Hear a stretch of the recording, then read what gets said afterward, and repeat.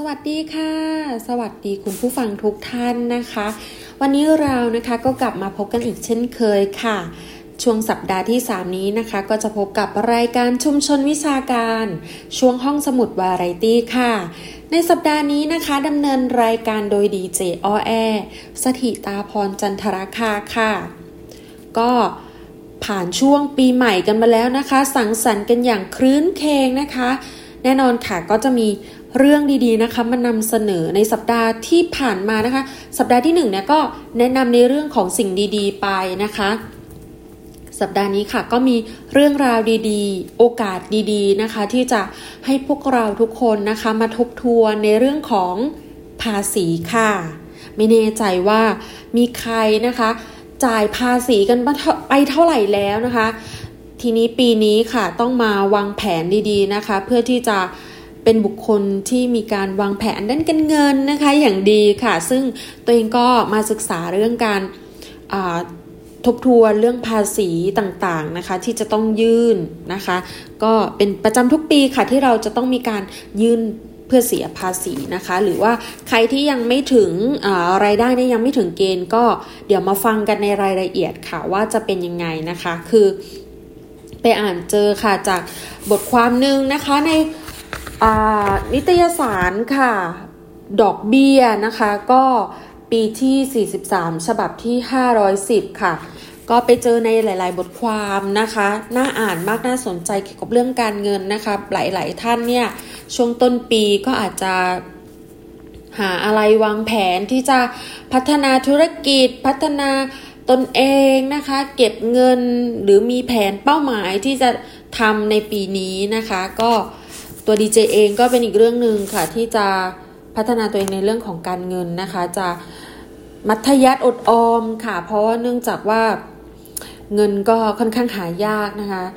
ค่าใช้จ่ายในชีวิตประจำวันก็สูงอยู่แล้วด้วยค่ะและแน่นอนค่ะ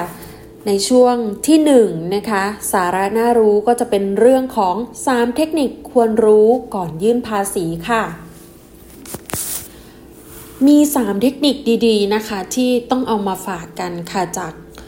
คอลัมน์นะคะโลกเงินตราค่ะจากวารสารดอกเบี้ยนะคะวารสารนิตยสารนะคะก็คือจริงๆแล้วเป็นแมกกาซีนนิตยสารนี่แหละค่ะใครที่อยากจะอ่านนะคะก็สามารถมายืมอ่านกันได้นะคะที่หอสมุดคุณยิงหลงค่ะ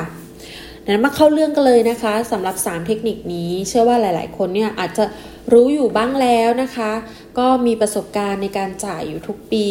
กับใครที่ไม่ทราบนะคะหรือไม่รู้เทคนิคก็มารับฟังกันได้ค่ะเทคนิคที่1นะคะเขาบอกว่าเราจะต้องมีการวางแผนอะไรนะคะวางแผนเพื่อจะเตรียมยื่นนะคะรวบรวมเอกสารแล้วก็ต้องคำนวณก่อนยื่นภาษีค่ะในบทความนี้นะคะเขาบอกว่าคนไทยทุกคนนะคะที่มีรายได้ถึงเกณฑ์ที่กำหนดมีหน้าที่จะต้องยื่นภาษีแบ่งง่ายๆค่ะเป็น2กลุ่มคือกลุ่มคนโสดที่มีรายได้เกิน 120,000 บาทต่อปีนะคะและกลุ่มคนแต่งงานแล้วที่มีรายได้ไม่เกิน 220,000 บาทต่อปีค่ะก่อนยื่นภาษีนะคะแนะนำให้ลองคำนวณรายได้ที่ต้องยื่นภาษีกับโปรแกรมคำนวณภาษีที่มีหลายเว็บไซต์ให้ใช้งานฟรีค่ะก็พิมพ์เข้าไปในเบราว์เซอร์ใดเบราว์เซอร์1นะคะแล้วก็พิมพ์ว่าคำนวณภาษีนะคะยื่นภาษีก็ใช้ฟรีหลากหลายโปรแกรมเลยนะคะจากนั้นค่ะภาษีเงินได้จะแบ่งออกเป็นขั้นบันไดนะคะและมีอัตราสูงสุดที่ 35% เช่นหากรายได้ 500,000 บาทต่อปีจะเสียภาษีรวม 27,500 บาทแบ่งเป็น3ช่วงรายได้คือรายได้ 150,000 บาทแรกไม่เสียภาษีรายได้ 150,000 บาทถัดมาเสียภาษีในอัตรา 5%รายได้ 200,000 บาทสุดท้ายเสียภาษีในอัตรา 10% เป็นต้นอันนี้เป็นเทคนิคที่1ก็คือวางแผนการยื่นรวบรวมเอกสารแล้วก็คำนวณก่อนยื่นภาษีนะคะต่อมาเทคนิคที่2ค่ะ หารายการลดหย่อนภาษีให้มากที่สุดอย่างที่เราเคยได้ยินนะคะเวลาไปซื้อสินค้าต่างๆแล้วเขาก็จะถามว่าเอาใบเสร็จไปลดหย่อนภาษีไหมนะคะก็อันนี้จะรวมอยู่ในเทคนิคข้อที่2นี้ค่ะรายการลดหย่อนติดตัวที่ทุกคนมีนะคะเรามีอยู่แล้วเนี่ยได้แก่หักค่าใช้จ่ายแบบเหมา 100,000 บาทลดหย่อนส่วนตัว 60,000 บาทและรายได้ส่วนแรกไม่เสียภาษีอีก 150,000 บาทอันนี้เป็นรายการลดหย่อนติดตัวที่ทุกคนมีนะคะต่อมาเป็นรายการลดหย่อนใกล้ตัว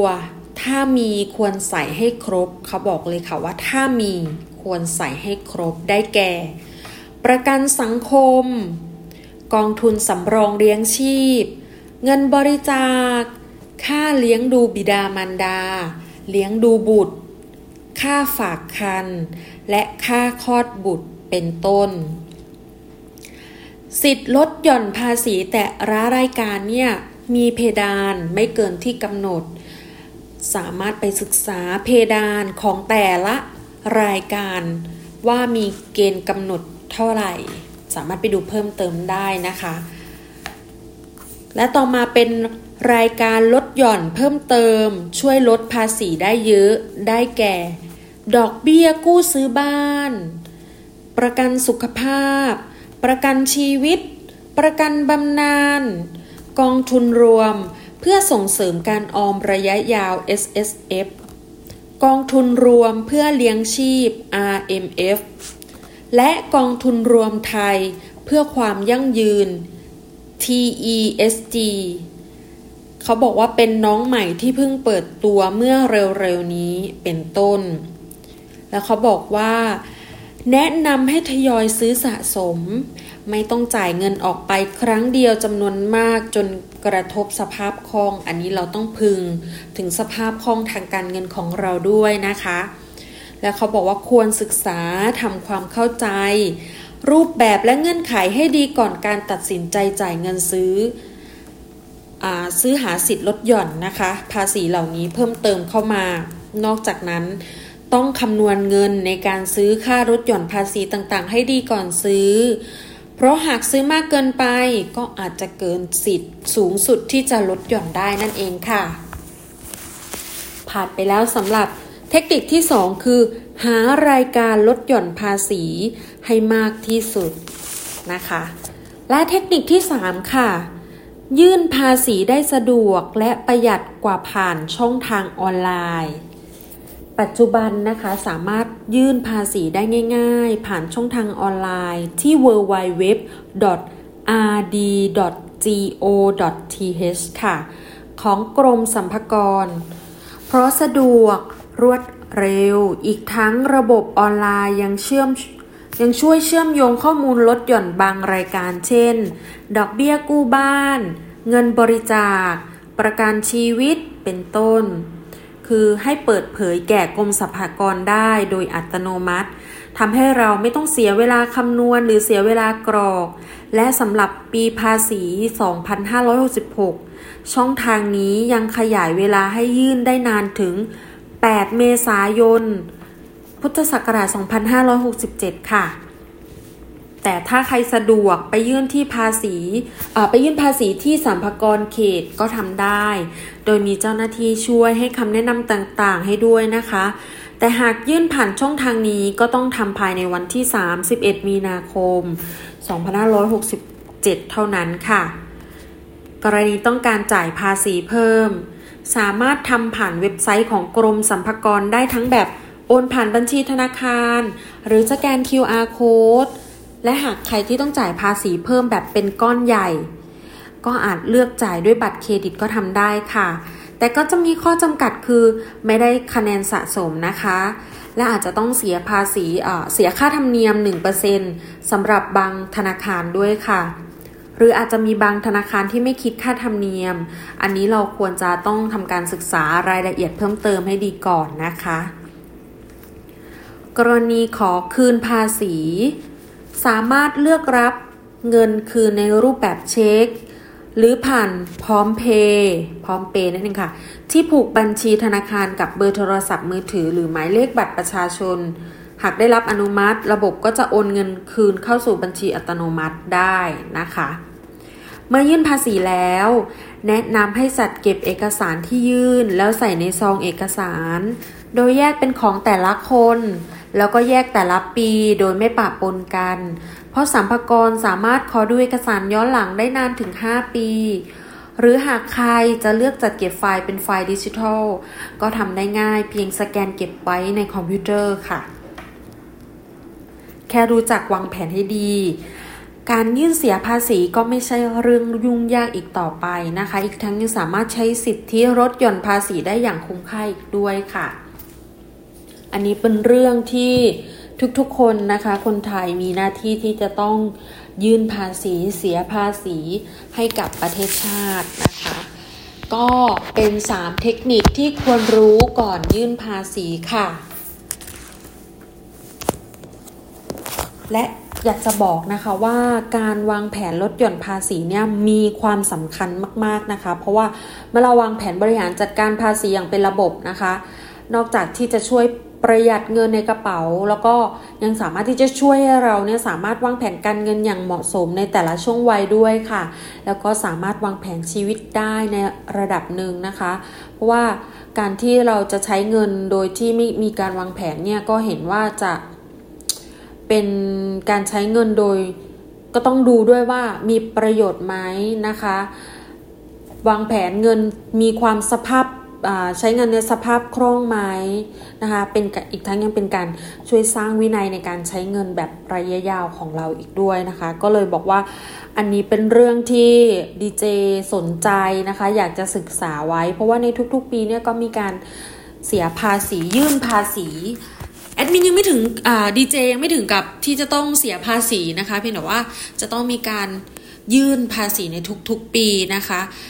ก่อนถ้าจะต้องไปเสียภาษีอะไรแบบนี้ก็ควรจะต้องมีความรู้ความเข้าใจอย่างท่องแท้ด้วยนะคะอันนี้เป็น3เทคนิคน่ารู้นะคะก่อนที่เราจะยื่นภาษีค่ะหวังว่าทุกท่านนะคะที่ยังไม่ได้มีความรู้พื้นฐานตรงนี้นะคะก็คิดว่าน่าจะเป็นประโยชน์นะคะก็สำหรับช่วงสาระน่ารู้ก็หมดไปแล้วนะคะเดี๋ยวเรามาพบกันในช่วงที่2เนี่ยเพิ่งหมุนขึ้นหนีไปไหนนะคะดีเจยังอยู่กับคุณผู้ฟังเพื่อที่จะมาคอยอัปเดตสาระน่ารู้ข่าวสารต่างๆประชาสัมพันธ์กิจกรรมของหอสมุดคุณหญิงหลงในช่วงที่2ค่ะสักครู่ค่ะอีกครั้งนะคะกลับมาพบกันในช่วงที่2ของสาระอัปเดตนะคะเป็นช่วงข่าวสารประชาสัมพันธ์จากห้องสมุดค่ะและแน่นอนค่ะวันนี้วันที่15 มกราคมนะคะก็ยังอยู่ในช่วงของเวลาก่อนสอบและช่วงสอบนะคะก็ระหว่างวันที่6 มกราคมจนถึงวันที่21 มกราคมค่ะหอสมุดเปิดบริการวันจันทร์ถึงวันศุกร์เปิดเวลา 8:30 น.จนถึง21:30 น.ค่ะส่วนวันเสาร์และวันอาทิตย์นะคะจะเริ่มเปิด 10:00 น.นะคะจนถึง20:00 น.ค่ะส่วนวันหยุดนักขัตฤกษ์นะคะหากมีเนี่ยก็จะเปิดวันเวลาเดียวนะคะกับวันเสาร์และวันอาทิตย์เลยค่ะ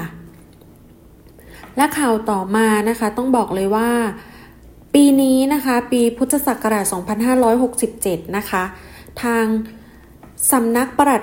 กระทรวงการอุดมศึกษาวิทยาศาสตร์วิจัยและนวัตกรรมนะคะได้มีการบอกรับเป็นสมาชิกนะคะในการให้บริการฐานข้อมูลอิเล็กทรอนิกส์นะคะแก่คณาจารย์บุคลากรและนักศึกษาในประเทศไทยนะคะซึ่งปีนี้เนี่ยบอกรับไป9ฐานข้อมูลนะคะได้แก่ฐาน ACM Digital Library ค่ะฐาน American Chemical Society Journal ค่ะ3ฐาน IEEE Electronic Library นะคะ4 Sprinkle Link Journal ค่ะ5 Emerald Management ค่ะ6 Academic Search Ultimate นะคะ7 EBSCO Discovery Service Plus Full Tech ค่ะ8 Engineering Source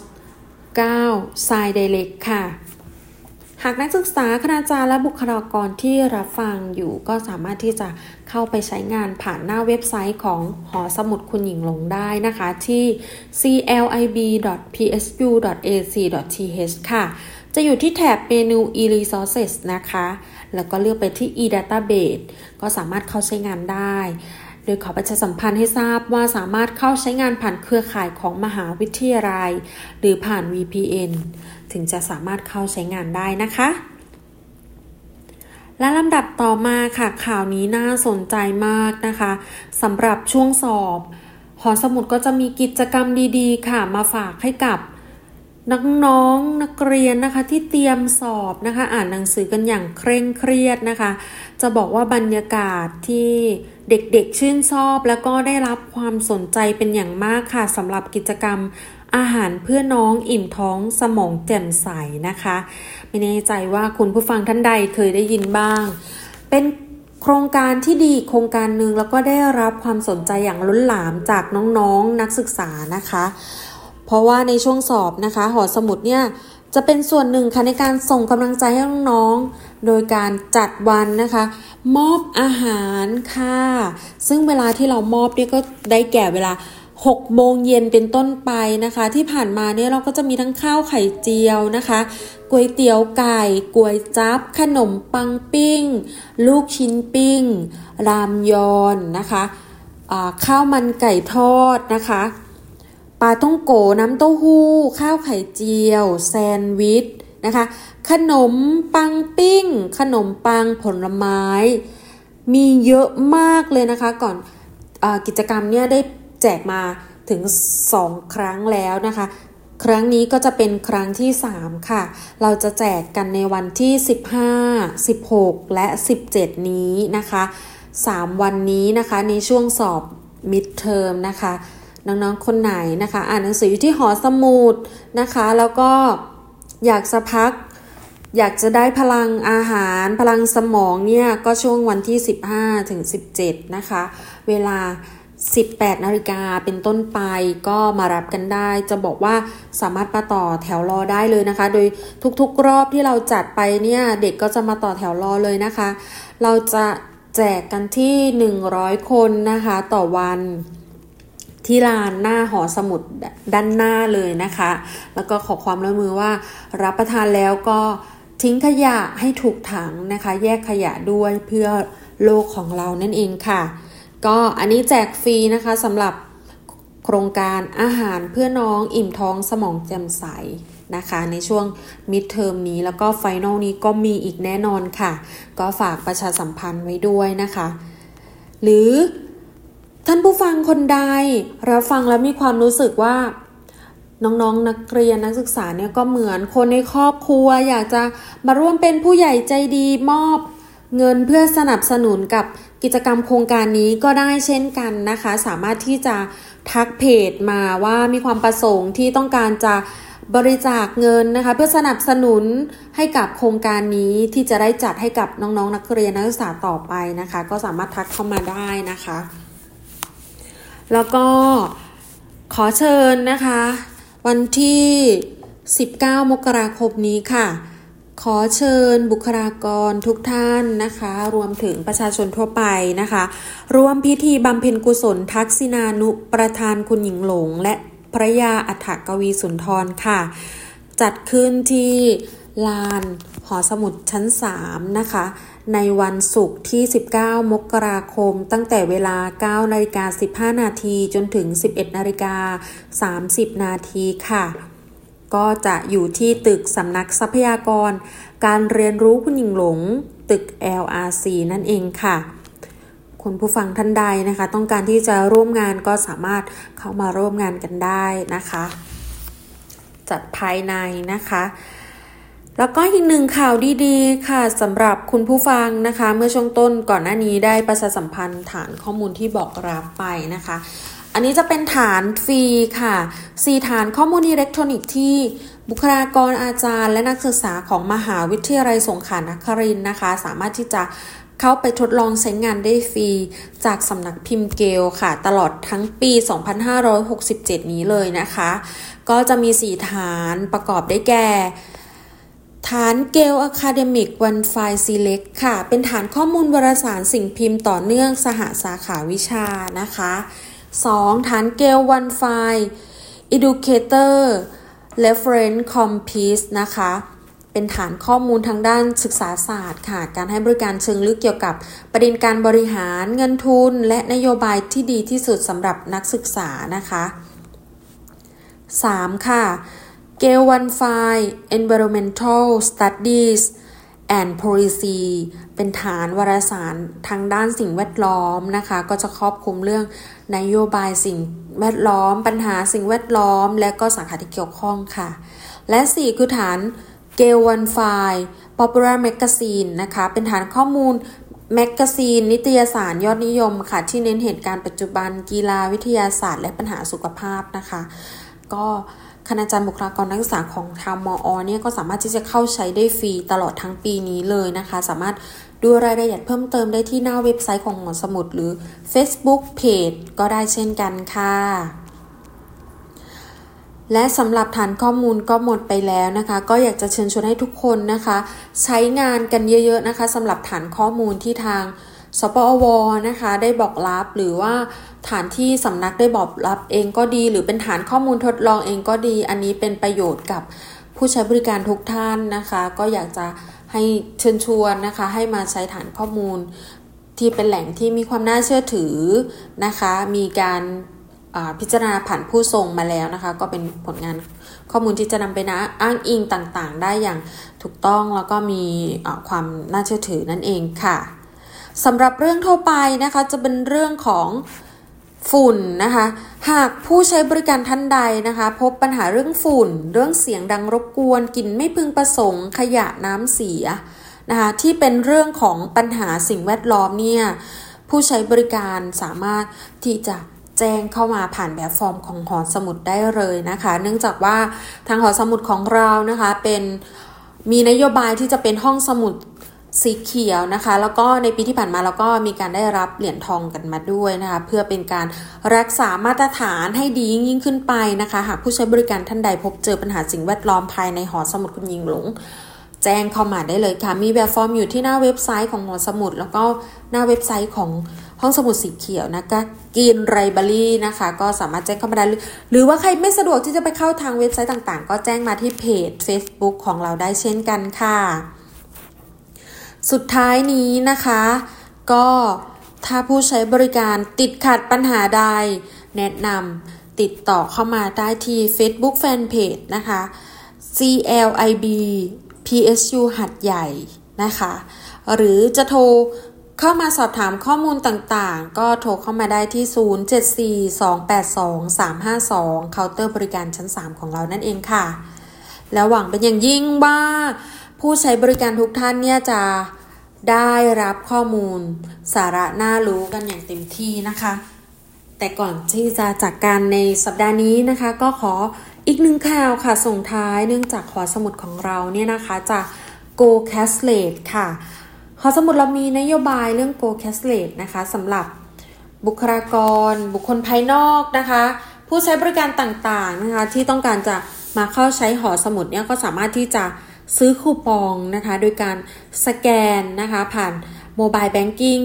นะคะโดยนำบัตรประชาชนค่ะเสียบที่ตู้ขายคูปองหรือตู้คีย์ออสนะคะที่ทางเข้าหอสมุดค่ะก็จะมีด้วยกัน2ตู้นะคะแล้วก็ฝั่งลิฟต์อีกฝั่งเป็นฝั่งลิฟต์แก้วนะคะก็จะมีตู้ขายอัตโนมัติเหมือนกันนะคะเสียบบัตรประชาชนค่ะระบบทำการลงทะเบียนนะคะก็สแกนชำระเงินเด็กที่มีอายุต่ำกว่า18ปีในราคา5บาทแล้วก็ผู้ใหญ่ที่อายุ18ปีบริบูรณ์ขึ้นไปในราคา10บาทค่ะซื้อคูปองเสร็จเรียบร้อยแล้วชำระเงินเรียบร้อยแล้วก็จะได้คูปองนำมาสแกนเข้าออกหอสมุดได้ตลอดทั้งวันเลยนะคะก็อยากจะเชิญชวนผู้ใช้บริการทุกท่านนะคะมา Go Cashless ไปด้วยกันนะคะจะไลฟ์เงินสดนะคะก็สแกนจ่ายได้เลยนะคะสำหรับวันนี้ค่ะก็คงต้องกล่าวคำว่าลากันไปก่อนจริงๆแล้วนะคะก็ถ้าคนใดมีเรื่องต้องการสอบถามเพิ่มเติม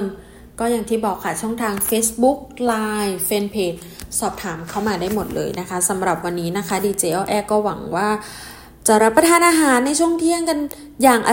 ร่อยนะคะก็สำหรับวันนี้สวัสดีค่ะ